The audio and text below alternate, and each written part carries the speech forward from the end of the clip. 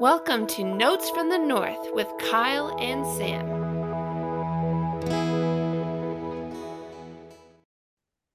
Welcome back to Notes from the North.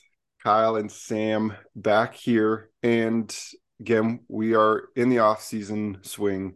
And today, what we're going to focus on, Kyle actually wrote an article over at purpleptsd.com on Kwesi's checklist for the off-season. So Kyle's got 5 items that are over there. And so we're going to talk a little bit about those 5 items. And again, as with the off-season, some things have changed, some things have developed since writing this. But we're going to go through and talk about some of these things because I think there is certainly still a feeling that the off season is still in its early days, and there are still some things to be figured out for this Vikings roster. Is that fair to say? Yeah, I mean, in some ways, the majority has been done, free agency and the draft, but there's still a fair bit that needs to be accomplished before that opening game against the Buccaneers.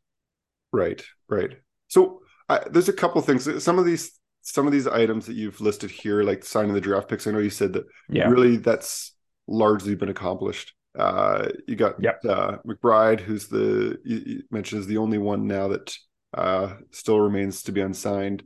hmm Feel like that's pretty good. But I guess really let's start at the top here because you've got finding a Dalvin Cook solution. And I know just yeah, part of this I think is tied in with some news that's happened since we last talked with Za'Darius Smith has now been traded again. hmm Uh, it's been a little while since that's happened. It feels a little bit like old news, although it's yeah, the most yeah, recent big Vikings news that's happened. But again, now there is a bit of a figuring out of okay, what do they do with Dalvin Cook now? yeah, yeah. That's exactly right. I mean, you kind of had these two main trade chips. Even going back to before free agency, there was, we're talking like early March, kind of leading into mid-March, and we're thinking, are these guys going to be cut? Will they be traded? And here we are now getting towards the end of May. And I know it's obviously been a few days since Darius was traded, but then now the Dalvin Cook situation is still ongoing, and it's uh, looking pretty likely, I think, that Dalvin Cook is going to be playing elsewhere. Um, there's been a lot of league insiders, both locally in Minnesota to nationally, for ESPN or wherever, kind of comment on the situation, make it sound like, yeah, this is something is going to happen with Dalvin Cook. It looks quite likely that he won't be back with Minnesota. But maybe the most kind of, I don't want to say damning evidence because that's not the way, but the most kind of clear evidence, maybe, or persuasive evidence that Dalvin Cook in Minnesota is quite unlikely is just the way that Kwesi answered the question about this was before the draft, and there was a question, something to the effect of, um, would you have re-signed Alexander Madison if you knew that Dalvin Cook was going to be back? And then, the GM kind of humped and hawed a bit. There's a couple moments of pause. And part of his answer was, in theory, they could be the in theory and then complementary backs. And so it doesn't really talk about it in like a concrete manner. And the crazy thing is like, it's not even theoretical they can complement one another. Like they've played together for several seasons now, for 4 years, right? So like we know that they can coexist and do different things. It just doesn't sound like the Vikings are that interested in continuing to do that, right? So the kind of leading theory right now is that post June 1, we'll see a trade because after June 1, the Vikings can clear 11 million off the books with the trade. Um, a cut at this point, I wrote about this as well on PTSD, why a cut would be so unlikely. It's because, with you can cut a player on March 15th and designate it as post June 1, right? And then basically all that means it's just kind of this procedural move. And basically, yeah, I mean, the player can be on his way. And the Vikings only receive that cap space, after June 1. Not the case with the trade. Shout out to Josh Fry for teaching me that. So you actually have to wait until after June 1 in order to kind of pull off that post June 1 trade. So basically, what I'm trying to say is to kind of not to get too far down the salary cap path the Vikings could have cut him, whatever their options were with cutting him and saving money. That has always been on the table, right? For months now, literally months, and they haven't done so. I think what Kwesi really wants, I mean, he's the value GM. He always talks about how he wants good value, right? And so I think with Zarius, you saw that it's not just getting cap space. He gained about $10 million in cap space. It was also improving the draft capital. It wasn't even significant because he had to trade a sixth and a seventh, and he only brought back two fifths. And so, I mean, if you do that trade chart, and look at like the point allocations, the Vikings did not get a lot of draft capital at all when you consider that they didn't even gain picks, they just swapped picks, right? So even still, the principle remains he wants to gain value. So he doesn't want just cap space, he also wants draft capital. There's value in that, right? And so after June 1, expected trade is kind of my read on the situation. I don't have Kwesi Adofo-Mensah's phone number. We don't chat. But just based off the precedents we've seen with Zadarius Smith and kind of what he has said publicly and what we know he values, and then all this chatter about him not being Cook, that is, not being with the Vikings anymore. This would be my educated guess. After June 1, we see a trade and probably quite modest draft capital. Right. Yeah. No, I know you've been beating this drum a little bit in terms of just the trade option rather than release option.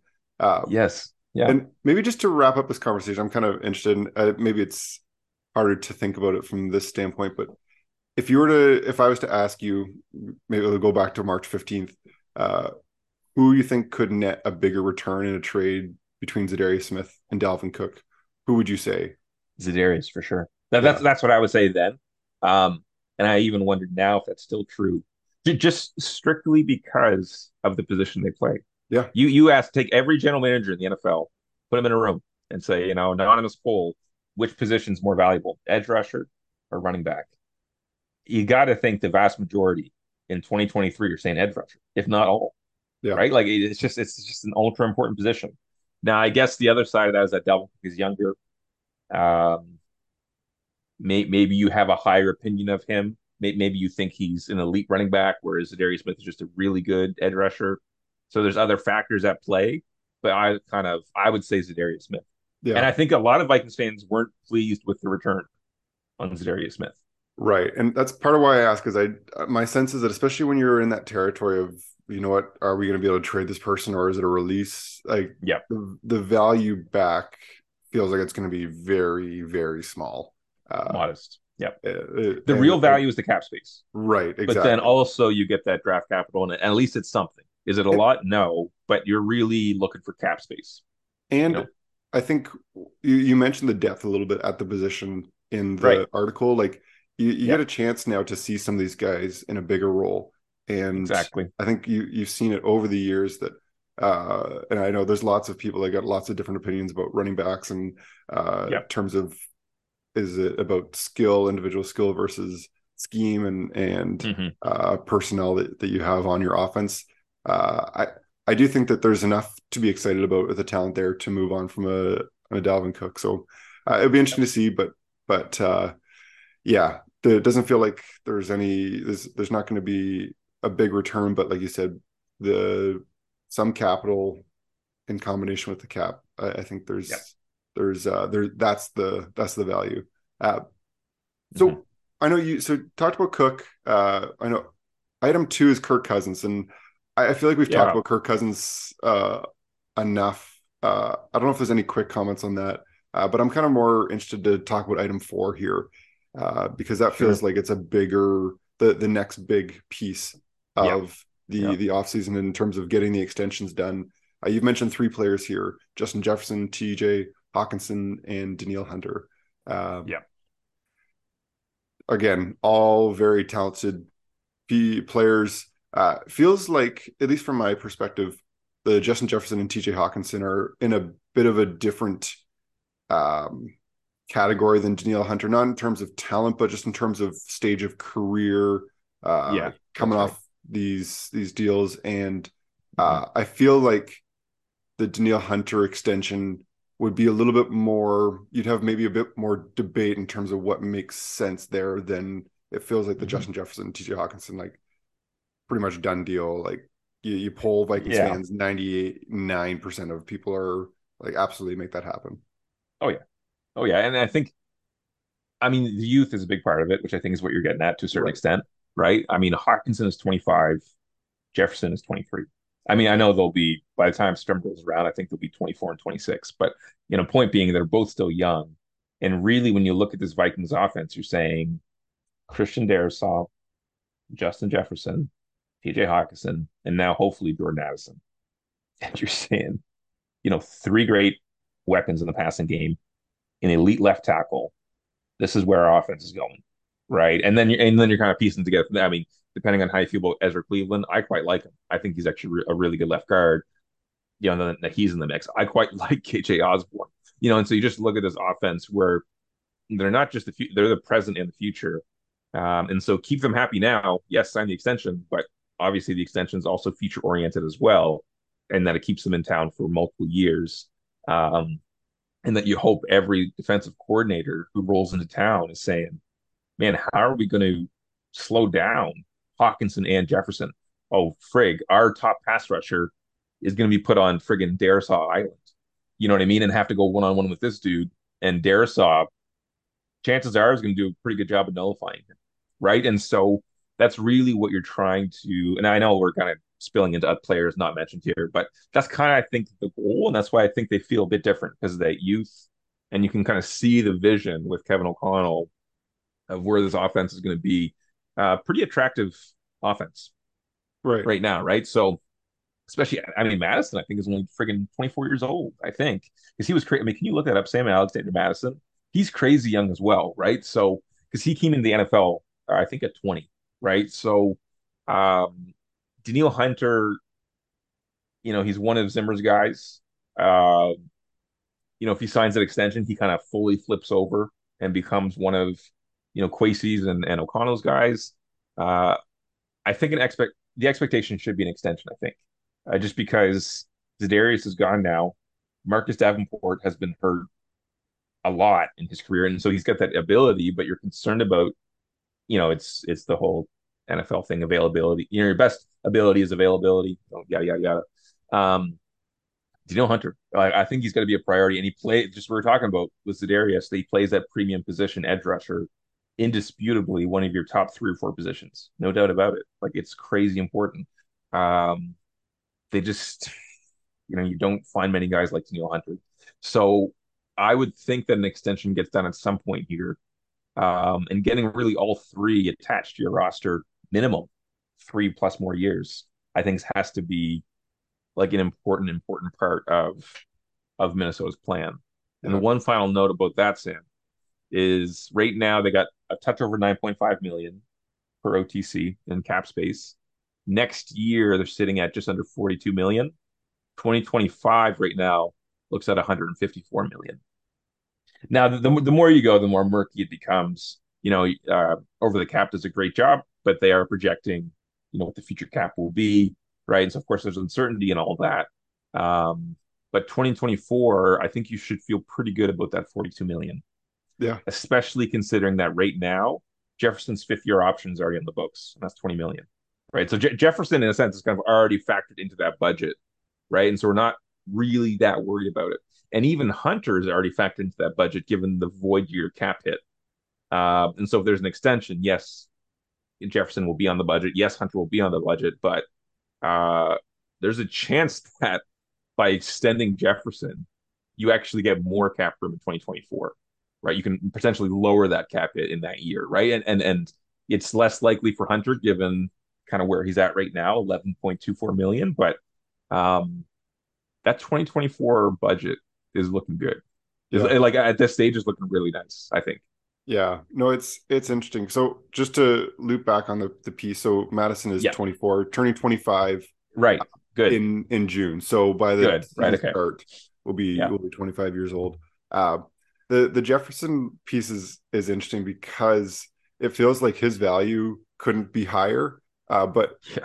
in a sense, it's not like he's not a kind of player where you're like, well, maybe he'll have more of a down year or something like Yeah. he is what he is, and it feels like you've got a lot of certainty with that, and even just some of the comments he's made about his contract and not necessarily being all in about the money he wants to win. It feels like it's they're a player like that. You want to lock them up Oh yeah. as early as possible. Oh yeah. So touching on the Daniil Hunter piece, you talked about just the need at that position. I think that everyone sees that the defense needs more than the offense at this point. Yep. And so again, you talked about some of the cap space that's available there. And item 5 you have there is talking about adding another defensive weapon. And Yeah. so we've talked about some different options there. And I guess I'm curious for you that you talk about edge. I know there's been some talk about linebacker. Like, what do you see when you talk about this adding a player here? The defense, does it just feel like? I guess I'm interested. Like, what are the options now? Considering that we're in that later tier of free agency, Yeah. what is actually a realistic plan at this point?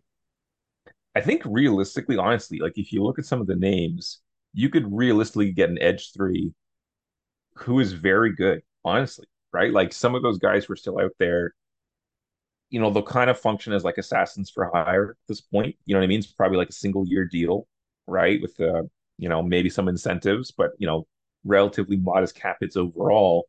Like Justin Houston had 9.5 sacks last year. He's a really good player, right? Leonard Floyd, I think, had 9 sacks last year. And I think if you add up his past 3 years, he's touching 30 or close to 30, right? So just do the math. It's about 10 per season, right? And he won a Super Bowl with Kevin O'Connell in LA. So you have that connection there with Leonard Floyd. I mean, Frank Clark is still out there. Ngakoue, who Vikings fans will know, right? He used to play for the Vikings. He's still out there, right? He's another guy who I think he was flirting with 10 sacks for these past couple of seasons. The guys you bring in, again, this idea of like an assassin for hire, like you're bringing in short-term deal, right? Probably relatively modest cap hit, and you're the edge three. And man, on third down, that offense that you're facing is saying we got to block Hunter, Davenport, Davenport, and Floyd, and Houston, and Ngakoue, right? And so it's like that's a tough position for an offense to be in, right? Because I mean, yeah, you say, okay, we want to chip Hunter, we want to devote 2 guys to him and make sure we slow him down. But man, there's 2 one-on-one matchups otherwise that you're kind of worried about, right? And so you're basically trying to, I think, for a D coordinator, any offensive coach, the more you have guys who you say, yeah, if we leave him if he gets left in a one-on-one matchup, he's going to win. He's going to start winning those reps. And I think that's basically what you want, right? We don't have to scheme guys open for sacks or anything like that. We don't have to do anything crazy. It's just like if you put Daniil Hunter one-on-one with an offensive tackle, we feel really good about Daniil Hunter. You know what I mean? And just more and more you want players like that. And I just kind of wonder if it's prudent to bring in that third option, um, generate more pressure, especially with the secondary. There's a few concerns, right? Both in terms of youth and in terms of past injury, but then even the edge rushers as well. I mean, Hunter, think 2020 and 2021, how much time did he miss? And then Davenport, his over his 5 years has missed a ton of time, right? So, even having someone where if God forbid, you lose one of your top two for a couple weeks, 3 weeks, whatever it is, or a game, you have someone who can come in, be elevated temporarily into edge two, and do really, really, really well. I just, what do I know about building a roster? Very little, right? But the general idea of adding more pass rushing weapons for Brian Flores, just I just don't see the downside, frankly. But there's a lot of considerations, of course, that I don't see. But that would be my shtick. Add one more, please, one more pass rusher. That would be very smart in my mind. Right. Um, as you're talking, it's like, yeah, you know what? One more would be great. 2, 3, 4. Like it would be nice Yeah, to have yeah, seriously. more. And Like again, hockey lines, you're just rolling these guys out, right? And you're just like, holy crap! Like this is you're constantly wanting to like tax their protection, right? And just yeah. anyhow, I'm And not an NFL GM, so and a Cook. trade makes the ability to bring in guys Precisely. more likely. Maybe Precisely. I'll Yeah. close this off with this. Do you see any path forward again? Seeing the way that like the Vikings have handled this offseason, do you see any part of them potentially actually not spending to the cap this year and being able to save some of that room Yeah. for like down the line there in 2024? Like, is there any possibility? Because I think historically the Vikings have spent to the cap, Yeah. and understanding where they're at as a team, like again, we can have a conversation about should they, Hmm. but do you see that being a possibility? Just understanding the team's philosophy and how they've gone about managing their cap. I think based off what I can see, I would expect the team to go into the year with 4, 5, 6 million in cap space, but maybe even more because if Cook's gone, then now you're talking the current 9.5 plus million now balloons to like 20 million, right? So, or somewhere around there kind of thing. So, and then if there's a surprise cut or two, or trade perhaps in through training camp or towards the end of the preseason, that could maybe even do more to your budget to increase it. So it really wouldn't be shocking to me if they go into the year with 15 million in cap space, 20 million in cap space, because again, that rolls over, right? And then now we're just talking about that 2024 budget.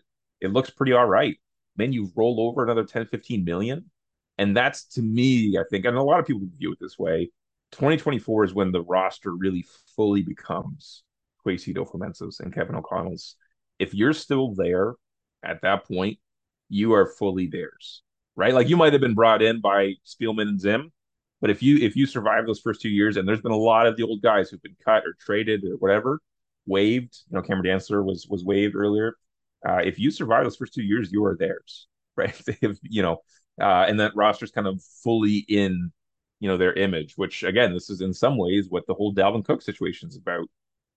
Before it was play great defense and run the ball, right? And that was the identity. Now it's, man, have a pretty good defense, and we're gonna friggin' have this balanced offense with all these weapons through the air, and we're gonna scare the crap out of you.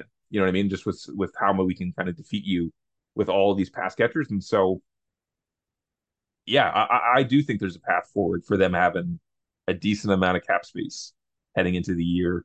Um, the one thing I'll add there is that I recently did a full. This was took a lot of time.